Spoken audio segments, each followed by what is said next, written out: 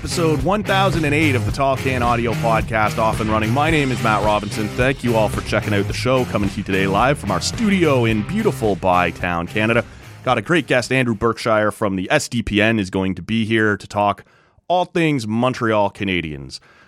Carey Price not going to play this year. Kirby Dach just got a new contract. What's Cole Caulfield going to do? What are the plans for Juraj Slafkovsky? We got a ton to get to with Andrew. We'll do that in just a second. Also want to mention that we said on the Tuesday morning show that we'd be talking to Dave Bedini this week. That obviously has not happened.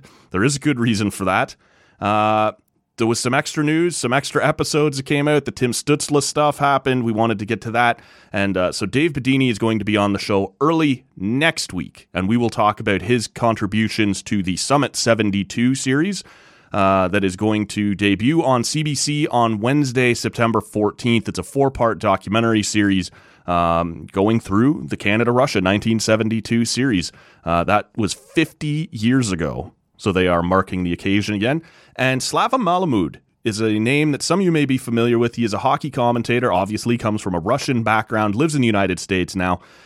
But I wanted to ask him about the Russian perspective on this event, how it will be remembered. Will it be remembered? Like, do they even care now that, you know, once you've lost, you don't remember it as fondly? Do they believe they lost? There's some stories to that, maybe they think they actually won the series in a different way. What is the reputation in Russia of that Team Canada that was maybe a little bit more rough and tumble than the Russians were used to? There's a ton of things that I'm curious about, and we very rarely get the Russian perspective on. So reached out to Slava, and he agreed that he would come on and talk about it. So look for that probably on Wednesday morning. I'm still not exactly sure when we're going to drop these, but if you're subscribed to the podcast, you don't have to worry about it. They'll land in your podcast app when they're ready. So on Apple Podcasts, Spotify, wherever you are, just make sure to hit that follow button, that subscribe button. You will get it all. Or just hit us up on social media. Give us a follow there at Tall Can Audio. We'll make sure you get everything you need to know. So all of that has been pushed to next week. We will get to it. We'll have a lot of fun talking about the 1972 Summit Series. With all that out of the way, you good listeners know that I am mostly a Leaf guy, and our usual co-hosts around here are Sens fans, and we often get criticized for not talking enough about the Habs. And after a disappointing season, they've had a fascinating offseason, surprised some people at the draft, made a couple moves here throughout the season, and of course, most recently here, some big news on Carey Price. So we've gone out, we found you somebody plugged into the Habs. He is currently the host of Game Over Montreal. Andrew Berkshire's here, and the most natural place to start, man, is what are your thoughts on Sandin having not yet signed with the Leafs? Thank you for making the time, man. How are you? I'm doing well. Sandin, what can I say?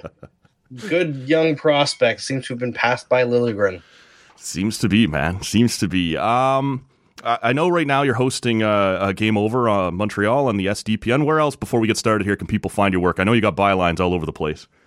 Actually, right now, I am simplified. I am now full-time with SDPN. Pretty much the only place you can find me, that, and I do some work for Betway, doing bets twice a week. You can check out there on their US blog. So it's a usblog.betway.com. But yeah, mostly I'm now just going to be SDPN because I'm now the program director for our expansion as we are expanding to every Canadian team this year. If you're American, I'm sorry, listener. We will get to you eventually. The plan is to have all teams have their own post-game show, but we want to expand in a way that's sustainable and under control, so that we can make sure that everybody continues to have jobs. So tell us a little bit about this Game Over thing, because I know you started it last year in Montreal after every single game, and there was, crept into Toronto towards the end of the season, and now you're saying obviously it's going to roll out across the country. But what's the deal? Where can people find it, and what's the concept? Yeah, so Game Over Montreal was the pilot project, essentially, to see if it was something that would work, and it was. Basically, we are underserved in Canada especially, but hockey in general for the postgame. Often it's handled by radio instead of on video, and they don't do a great job of it. It's often call-in shows where you just get the same 4 or 5 people yelling about the goalie letting in a soft goal or whatever, right? So we thought, why not bring intelligent, interactive content right after a game so that fans have somewhere to go? Because most people, unless the game is real bad or just super boring, want to continue engaging in some way about their team after the game is over. And oftentimes we just skip straight to highlight shows in the broadcast. So why not open your YouTube app and go to SDPN and load up a game over for your team, and you can watch and interact. You can talk to the hosts through the chat. You can suggest topics that they can talk about. It's going to be this year, for the most part, a hard 30-minute segment where we talk about 3 different things usually and get down to the nitty-gritty of the game. And it's going to be really fun. I think this is the big thing that we're pushing the most with Game Over is it's fun. Right. It's fun to be a guest on. It's fun to watch, to interact with.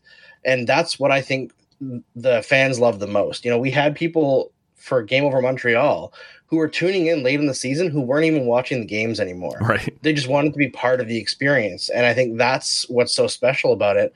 And it's going to take over. We're going to have post-game stuff for hockey for sure. We're going to expand to other sports at some point. So it's going to be fun. It's going to be a lot of work for me, a lot of training. We got some hiring open now. So you can go to sdpn.ca/careers and apply for every Canadian market except for Calgary and Montreal, because those are handled. Toronto needs another person. So if you're a Leafs fan, there is an opening. And it's going to be super fun. You get to work with awesome people for an awesome company that's just starting out and wants to do things the right way, not a big conglomerate that will not name anybody, but that treat people poorly. Yeah. We have seen quite a bit of that. You did mention by the end of the season there for Montreal fans last year, maybe they were more interested in the conversation than actually seeing the games. It was a disappointing year with a bit of an uptick towards the end. We saw some things start to turn around after the coaching change. Maybe we'll get to that in a second, but that disappointing season leads to having the first overall pick at the draft. And I'm curious because I think it was very cool, just the moment that the Habs came out and said that it was going to be Juraj Slafkovsky, and the vibe in the building, it was almost like a Jerry Springer moment. That, right? Like almost more than a cheer or a boo or anything, just a shock. I wonder how long it took in the days afterwards for people to kind of wrap their heads around it. Were you surprised that they took Slafkovsky over Nick? I was going to say Nick Suzuki. He's already pretty well established there. Over Shane Wright. What was the vibe immediately afterwards? And are people excited, or do they think it was a mistake? What was the general vibe there coming out of the draft? I was at the draft, and it was phenomenal. The whole draft, honestly. I've been to 2 drafts. I've watched every draft since I was a kid, and I've never seen an audience so pumped about everything that happened and so all over Gary Bettman, booing him every time he was out there. Not just the first time. Every time he came up to the mic, he was drowned out in boos.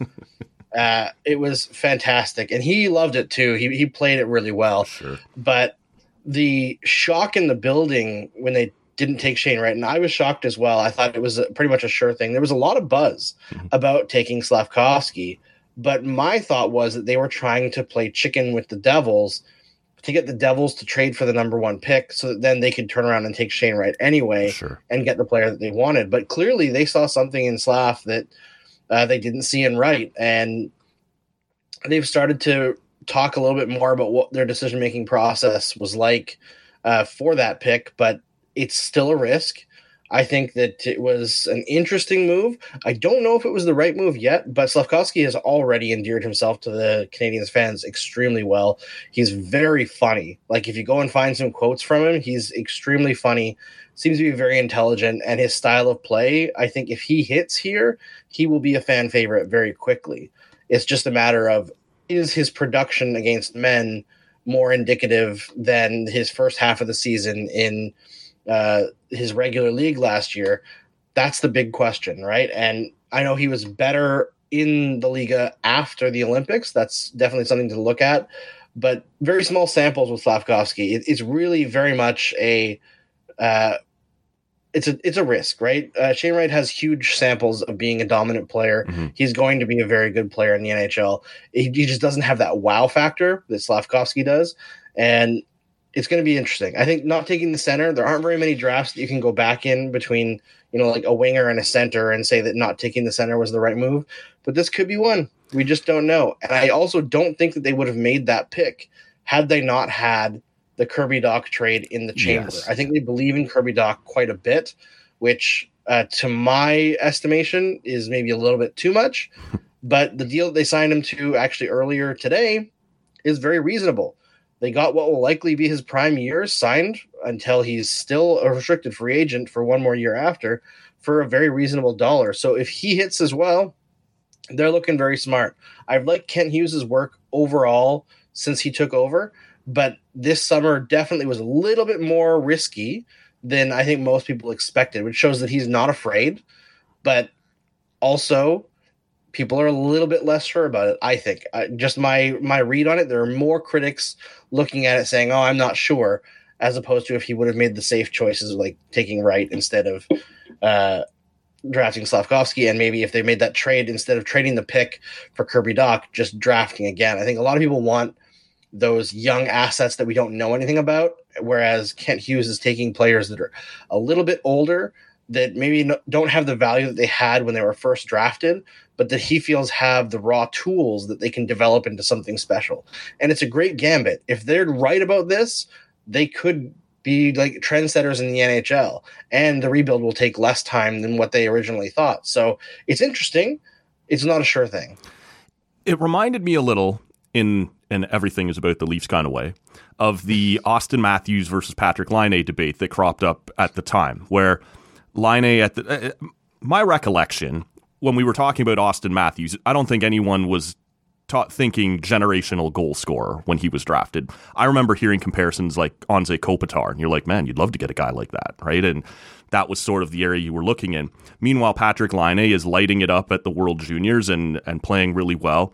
And there was this debate about the big scoring winger versus a center who might be a little less flashy. That turned out not to be the case, but if we look at it in hindsight, and ultimately it turned out that, you know, Matthews became what he became, and Patrik Laine's had a few ups and downs ever since then. But this reminded me of that a little bit. Maybe Shane Wright, a little bit less flashy, a little less sexy of a pick, but maybe a slightly safer pick, whereas the big flashy winger who's just come off lighting up some international tournaments is more of a gamble. But again, if that pays off, it pays off big. Is there any, to your mind, is there any comparison there, or is it just a totally different situation?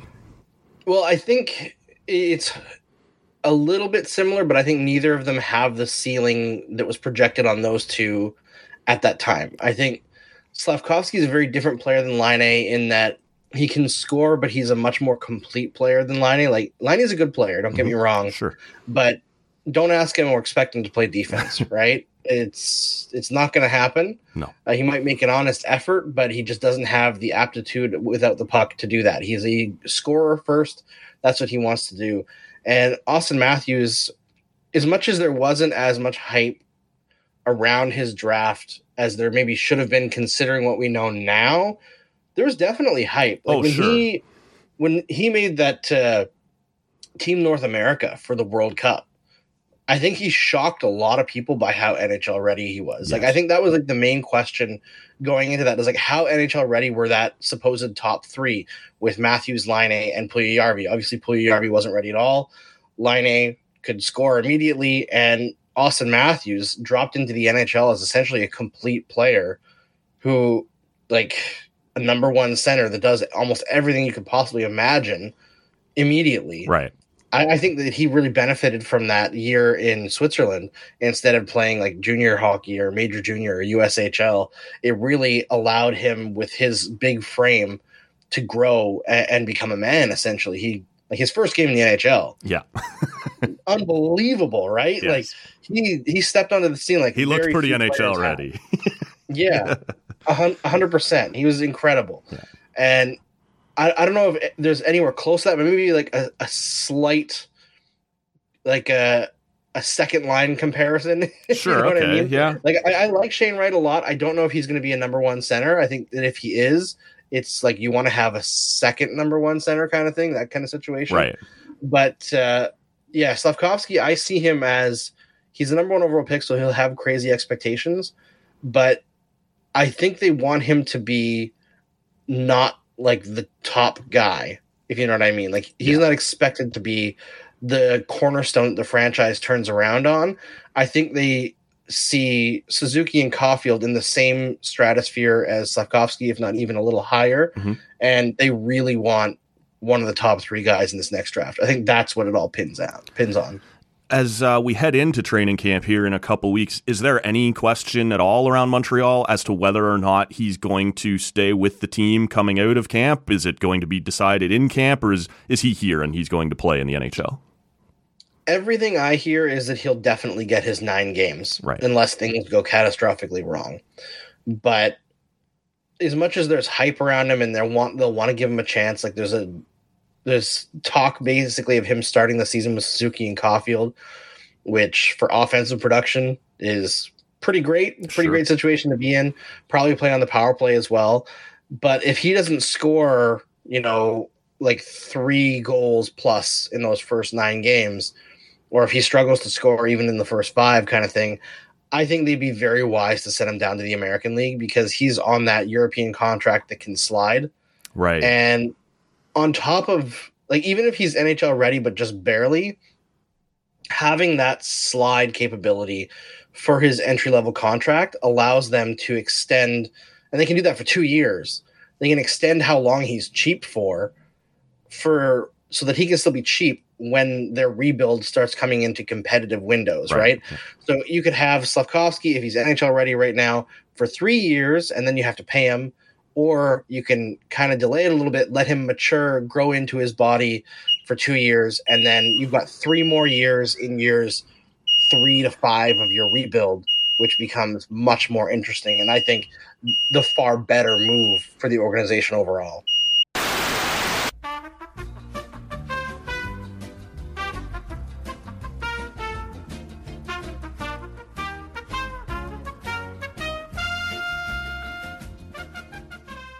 Okay, so a little delay there, as you all just heard. That was the fire alarm in my condo building going off, so we had to shut things down. That was Wednesday afternoon, and Andrew's been good enough to circle back here on Friday afternoon to finish our conversation. Thanks for coming back, man. I do appreciate it.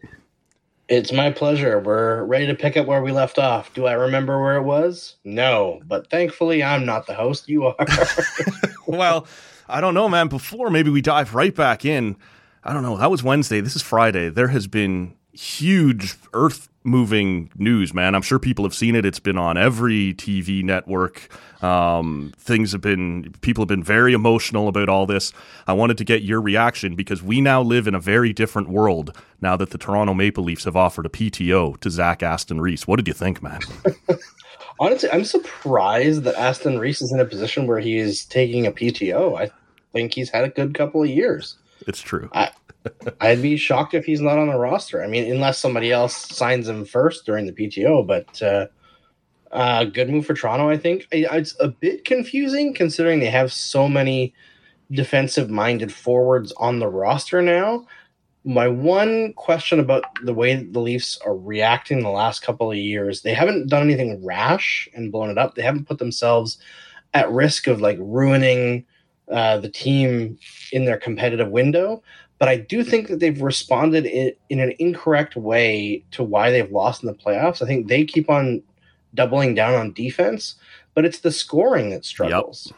And I wonder if they would have leaned into more of a scoring third line instead of a defensive third line, if it would have given more opportunities for guys like Matthews and Marner and Nylander to get away from top checkers more, and or that third line to chip in and help them out more. David Kampf was great in the playoffs last year, but I think you can't rely on him to do that again. You cannot. And I'm with you. Now, you also had to account for the fact that Mikheyev has left and the offense that he was bringing from that defensive role as well. Look, I don't know where exactly he's going to slot, and it's unfair to expect anything from him because he just hasn't shown it yet. They absolutely need Nick Robertson to show up this year and become a guy that can get some secondary, some scoring with those guys. But we'll leave that for another day, perhaps.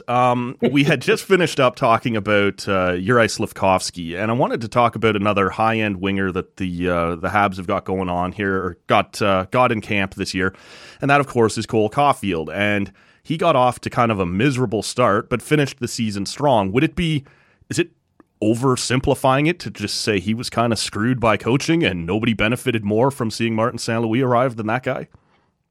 I mean, it's definitely oversimplifying it. I think there was Dominic Ducharme actually did an interview, and it was like a couple weeks ago, I guess. And, he has a vested interest in trying to make himself look a little bit better, obviously, because no one in the league, except for maybe Mark Bergevin, looked worse than him halfway through last year. But he talked about how Cole Caulfield, we kind of forget that he went from playing a college schedule to a Stanley Cup final run last year, and then a short summer, and he's still a kid. And then he's like expected to play top line minutes in the NHL at the start of the year. People saying he's going to score 40 goals. He was written in like everybody's favorite to win the Calder Trophy. And that maybe that got in his head a little bit. And like physically, he was exhausted. Right. He was beat up still from the playoffs. He said that he injured himself in preseason last year, which I don't think anybody really knew about. No. And so that kind of hurt him early. But at the same time, there was a very clear change in Caulfield's approach when the coaching change happened. So you could actually see in the weeks leading up to that coaching change that Caulfield was on the verge of breaking out. He was doing the right things. He was creating chances. But it wasn't until after the coaching change that he was given the freedom to take the space that he needed to take and not worry about, being benched or playing with fourth liners, that kind of stuff. So I don't think it was a coincidence at all, but I think that the extreme nature of the change, it probably oversells how much of it was on Ducharme. But Marty St. Louis very clearly likes offense and likes to put his players in a position, especially his talented players, to do the things that they naturally can do, and that plays to Caulfield's strengths. And it was really cool last year to see him flip that switch and become one of the most dangerous players in the league down the stretch, scoring at essentially a 50-goal pace. It was something we haven't seen in Montreal for a long time. So I hope that he continues it. Obviously 50 goals is way too much to ask for a player who isn't necessarily surrounded by that much talent on the Montreal roster. Mm-hmm. But if he can score 35 this year, push 40, that kind of impact is going to earn him a very large contract. And I wonder how quickly the Montreal Canadiens want to sign him, because if you can get him to term now before he scores 40, I feel like it'd be a better plan long-term for the team. Well, it seems like the Stützle gamble, right? Like get it now before Giroux and DeBrincat help elevate those numbers through the roof. 100%. And that's the thing about like Ottawa, not to get on a tangent about Ottawa, but they made big bets on Stützle and Josh Norris, who have like decent production so far, but both of them, their production comes from high power play on ice shooting percentage and high personal shooting percentage. And those are two things that usually over time don't last. So both those guys need to figure it out at even strength. They need to figure out how to create the volume of scoring chances necessary to sustain the numbers that they've produced the last year. And that's a big ask, whereas Caulfield already produces the volume necessary. From the first half of the year to the second half of the year, it was crazy how much he was generating great looks, great scoring chances. So he's already got that part figured out. For him, it's like if the Canadiens have a competent power play, then that gusts him to the next echelon, right? Sure. And that's where it's going to be really interesting, because a power play is, for the most part, system driven. There's individual talents like an Ovechkin or like a insanely talented pivot at the point who can take things to the next level for sure. But a power play is a sum of the parts more than an individual situation, where even strength is more an individual breaking down systems and creating space. Power play is taking advantage of that space as a group. And that's why you can see a team like the Vancouver Canucks, who are not very good at all, have one of the best 5-man power play units we've seen in the last 10 years. Just all boo-boo. Coach Boudreau getting it going. And that's always been a strength for him. That's interesting when you compare the two, what Stützle is about to try and do. Stützle's going to have more talent around him, but how much he's going to generate on his own. Caulfield's going to have no choice but to generate on his own, and he's shown already that he's capable of doing that. And I was going to ask you, and you've already sort of outlined it, there's that sort of the reasonable expectation for Caulfield is, if he could kind of get himself into the mid-30s there, Montreal fans would be satisfied? Yeah, I mean, I think satisfied is a weird thing, because right now I think most Canadiens fans are already seeing this season as how can we get Bedard, or Michkov or Fantilli. So you want to see progress from guys like Suzuki, guys like Caulfield, but not too much. Not too much, right? Like, they don't want Suzuki to put up 100 points or Caulfield to score 55 goals, because that's going to hurt. They don't want Jake Allen to have the best season of his career and put up a 925, but they want to not be as bad as last year and be entertained right while it's going on, right? So they kind of want the same thing that Ottawa's been doing in recent years, where they're kind of a chaotic, messy team that's fun to watch but still sucks. Yes. And so it's hard to know what is satisfying and what's not for Canadiens fans. As much as winning is fun, and if they do win, people will have fun. Sure. I think that shortchanging the rebuild would be making a lot of people very anxious. Yeah, no, for sure. And you're already kind of in this situation with by all accounts, another generational talent, maybe two in the draft next year. Don't rush it, right? Maybe stay down here and just take your shot at it since you're here anyway. But yeah. One of the you referenced Jake Allen there and what's about to happen in net. The biggest story perhaps going into the season, or at least of the last couple of weeks, is going to be Carey Price and the fact that he will not be there. And you'll correct me if I'm wrong here, but Ken Hughes did kind of say it looks highly unlikely that you're going to see him this year. Last year was, he had his personal issues. He was battling injury as well on his way back. He did get into action very late in the season, and hindsight being what it is, and maybe people in Montreal did take more notice of this than I had, the last game there where his family's in town and he does take that moment to kind of wave to them as the clock's counting down, maybe should have set off more alarm bells league-wide than it did. What is the exact situation with Carey Price right now? Because I don't believe he's officially retired, but we're not banking on seeing him. Is that correct? No, I mean, he has, I believe, the rest of his contract around $38 or something million owed to him. So he's not going to retire. Right. That would be a poor financial decision. But overall, it's probably unlikely that we'll see him. It's an unfortunate situation. He clearly wanted to play. The issue that he's having with his knee seems to not be healing. That's been the big issue. And he was offered, reportedly, when he saw a specialist this year or during the summer, he was offered to either have surgery on the knee to fix it and retire, or to get an injection of, I think it was platelets or something like that, to try to get the knee to start healing. So he refused the surgery and went with the injection. And from what I heard at that time, there was chronicling throughout the summer, it seemed to start going well and then stagnated, and they made the call that he wasn't likely to play. So he'll be on LTIR for probably the rest of his career. Very unlikely that he comes back if he misses a whole nother season. And now he's pretty much guaranteed to miss this whole season because the Canadiens can't afford to activate him with the cap. So it sucks to end this way for Carey Price, but he'll go down as one of the greatest goaltenders in the history of the franchise. Unfortunate that his career happened to have, it happened to happen when management didn't understand what they had when he was in his prime.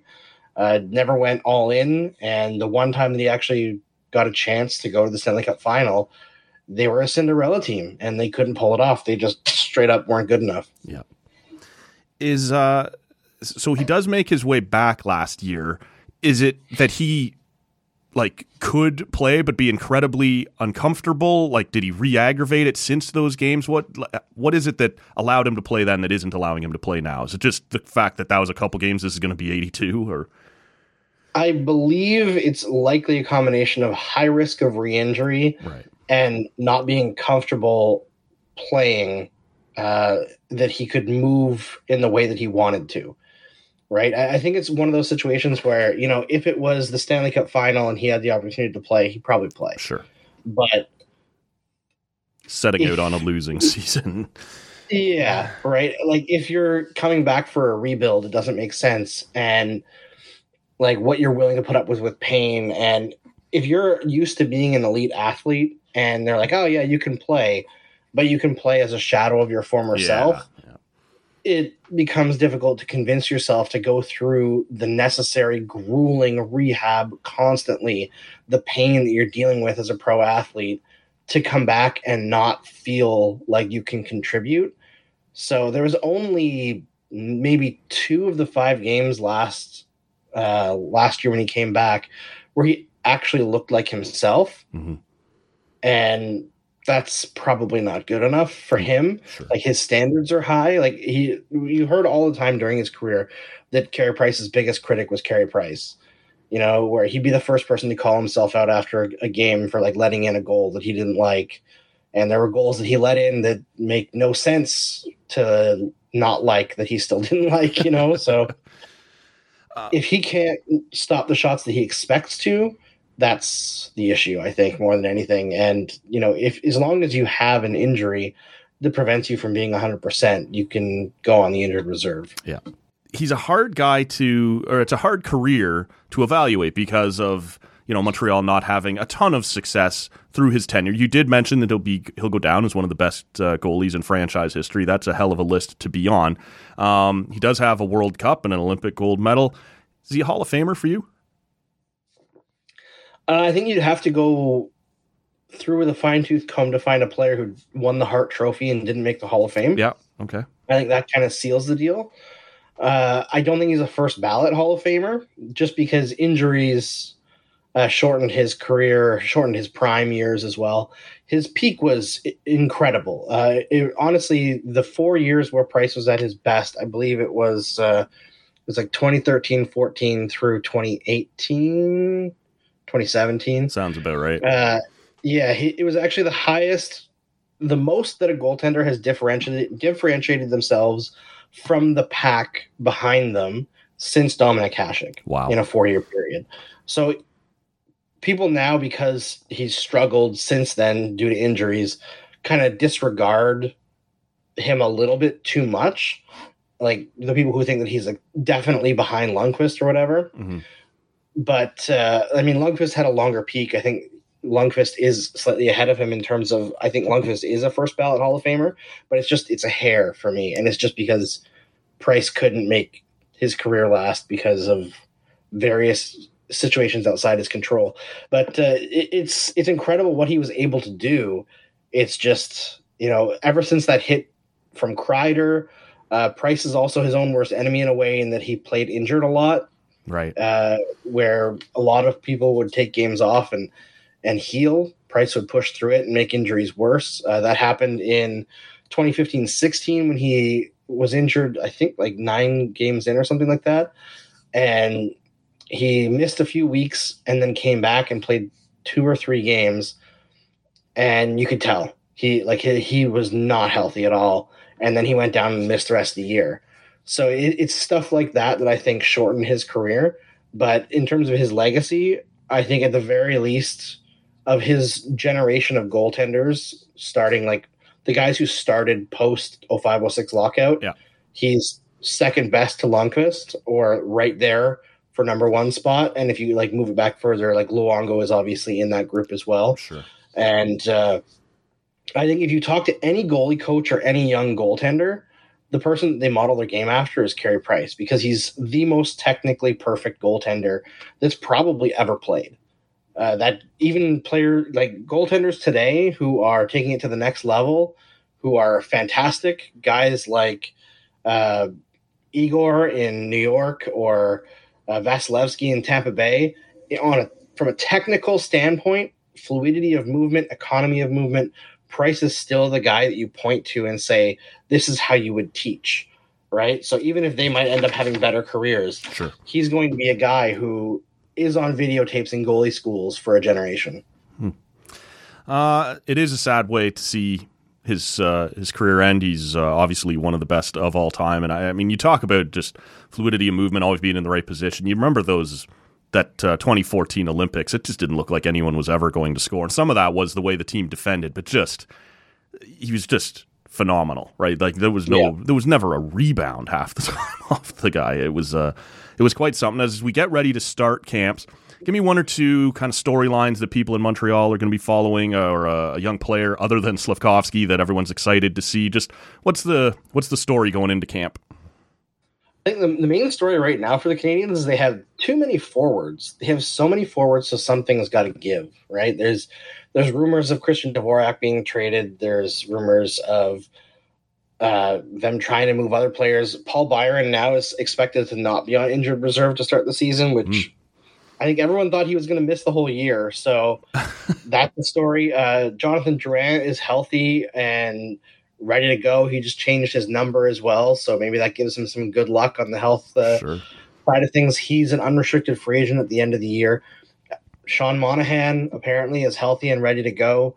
So I think the main thing to look at for this year for the Canadiens is like who's going to be the bounce backs that actually hit, because there's going to be at least one or two. Sure, right? Evgeny Dadonov is going to have a chance likely to play on the first line.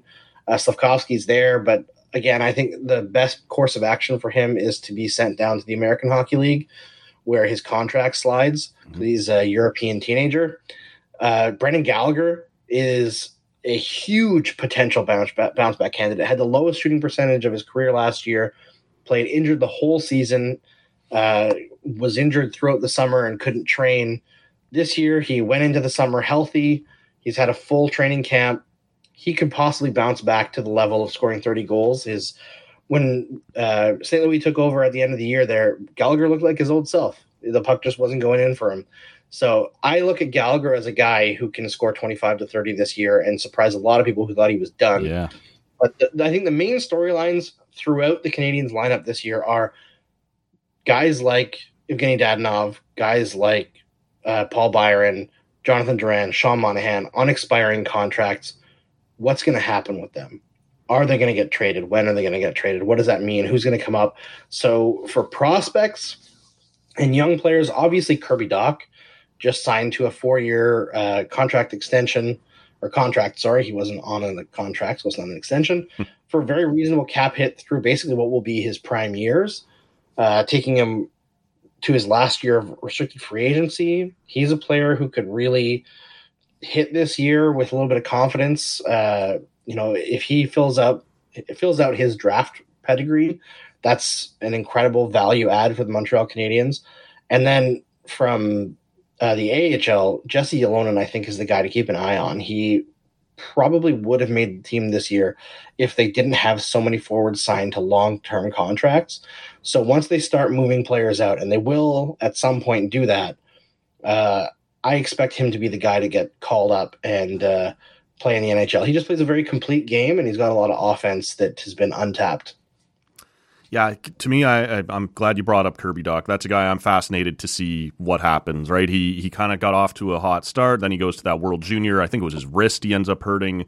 That costs him half a season, and it hasn't quite ever gotten back to where he wanted to be. I think maybe a fresh start, and he's certainly going to be given opportunities there to produce in a top 6 role, I would imagine. I'm fascinated to see what that guy's going to look like.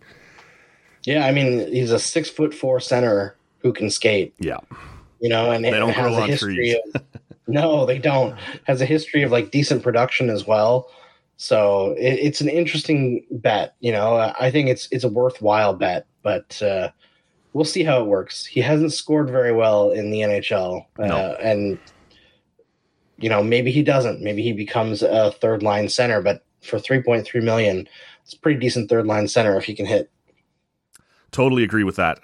Tell the people once more about Game Over, and I know you guys are hiring. Let's put it out there once more before we get out of here. Yeah, for sure. So Game Over Montreal goes live after every Montreal Canadiens game. It's hosted by myself, and this year we added Marc Dumas, so it's the reunification of the two of us after we split ways, both of us leaving EOTP back in 2016. So that's really fun. And then we have Game Over hiring at sdpn.ca/careers in Vancouver, Toronto, Winnipeg, Edmonton, and Ottawa. We are launching shows in every Canadian city for NHL teams, and it's going to be really fun this year. These are all on YouTube. We'll make sure we share the link on the SDPN YouTube page. What happens, I just logistically, because I'm kind of a nerd for this stuff, now that there's going to be 7 teams, what happens when games finish at the same time? Can you go live twice from the same channel? Yes, you can do concurrent streams. How about that?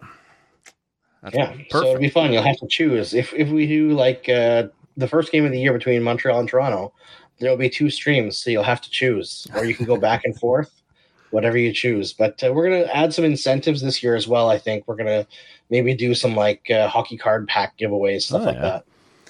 That sounds pretty cool. Listen, man, I appreciate you coming on. I appreciate you doing it twice and making some time for me. And hopefully we can do it again once the season gets up and going. All right. Sounds good, man. That is Andrew Berkshire from the SDPN. We appreciate him making some time. Just a couple things. I know I mentioned earlier on in the week that we would be talking to Dave Bedini this week, but just the way things have shaken out here and the fire alarm testing, the Tim Stützle news, the week got kind of full around here, and it was already a short week. So we've pushed it back. Dave Bedini is going to be on the podcast early next week, as well as Slava Malamud, who some of you may know from hockey Twitter. He's a hockey commentator, obviously Russian, you may have guessed from that name, and strong Russian background, lives in the United States now. And I just reached out to him the other night on Twitter and said, would you consider coming on and talking about this 72 series from the Russian perspective, how it will be remembered there, how it is remembered there. There's 2 sides to every story. So Dave Bedini's been involved with this CBC production of Summit 72, which debuts on Wednesday the 14th, and we were having him on to talk about the series, and so thought I'd reach out to Slava, and he was kind enough to say yes as well. So we will get the Russian side of the story, which will be really fun. We'll do that next week as well. Probably on Wednesday morning you'll hear from Slava. Still working out the exact dates, but stay tuned. You're subscribed, you should be anyway, on your podcast app. It'll pop up for you when they drop, and of course you can follow us on social media to make sure you don't miss any announcements on when these are going to happen. You can do that at Tall Can Audio on any of your social media feeds. We're kicking around there. We've also got Arden Zwelling coming up within the next week or two to talk a little about the Blue Jays. We've got Sean Fitzgerald from The Athletic checking back in.